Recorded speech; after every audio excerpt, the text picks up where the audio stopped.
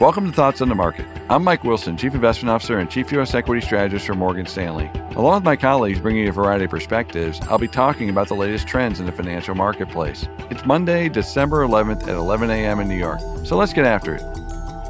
Last week, we discussed the increasing importance of interest rates in terms of dictating equity prices over the past 6 months. First, the sharp move higher in rates between July and October weighed heavily on stocks, with the Russell 2000 selling up by 20% and the S&P 500 by 10%. Over the following 6 weeks, the opposite occurred, as 10-year yields fell by 90 basis points due to a perceived dovish pivot by the Fed and less longer-dated bond issuance guidance from the Treasury. This move lower in yields helped the S&P 500 regain all of its losses from the prior 3 months, while several other indices, including the Russell 2000, clawed back 50% or more of their prior losses. This week, we remain focused on the bond market, which may be due for some consolidation after seeing such strong gains, and that could weigh on equities in the near term.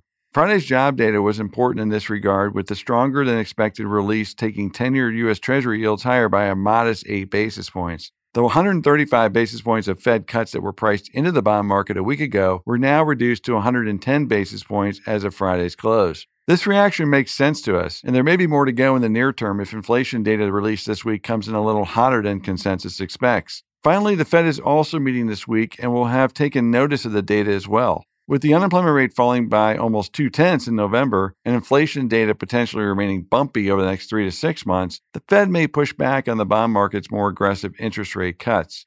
Given the severe underperformance of small caps this year, clients are more interested to know if the introduction of Fed rate cuts could reverse it. To address this question, we took a more in-depth look at small cap value and growth relative performance around prior Fed rate cuts. Interestingly, small cap value and growth underperformed large cap value and growth in the months before and after the Fed's first rate cut. Large cap growth is historically the best performing category following the first rate cut, and it also tends to see strong performance before the cut. We think these data reflect the notion that growth is typically slowing when the Fed initially pivots to more accommodative policy. Given small caps' greater sensitivity to economic activity, they tend to underperform in this context. Therefore, the more important determinant of small cap relative outperformance from here will be the rate of change on economic and earnings growth. Given our less optimistic growth outlook, we stick with a large cap defensive growth bias for one's portfolio.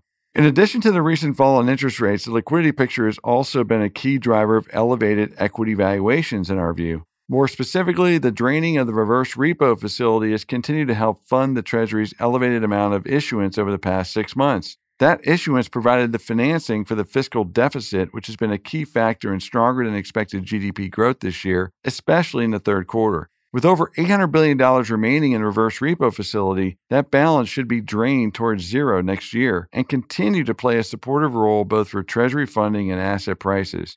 Finally, our work suggests the producer price index is a very good leading indicator for sales growth. Recent softness in the producer price index does not yet point to a positive inflection in revenue growth. As a result, we'll be closely watching this week's producer price index release for signs that pricing trends are either stabilizing or decelerating further. Interestingly, small business surveys indicate that corporates intend to raise prices in 2024, a strategy that looks unlikely in our view. Our work leveraging company transcripts indicate that mentions of pricing power and related terms have been concentrated in hotels, restaurants, leisure, commercial services and supplies, household durables, specialty retailers, and software over the last 90 days. And this is another area to watch closely for confirmation of inflation trends.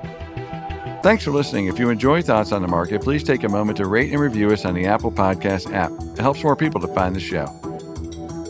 The preceding content is informational only and based on information available when created. It is not an offer or solicitation, nor is it tax or legal advice. It does not consider your financial circumstances and objectives and may not be suitable for you.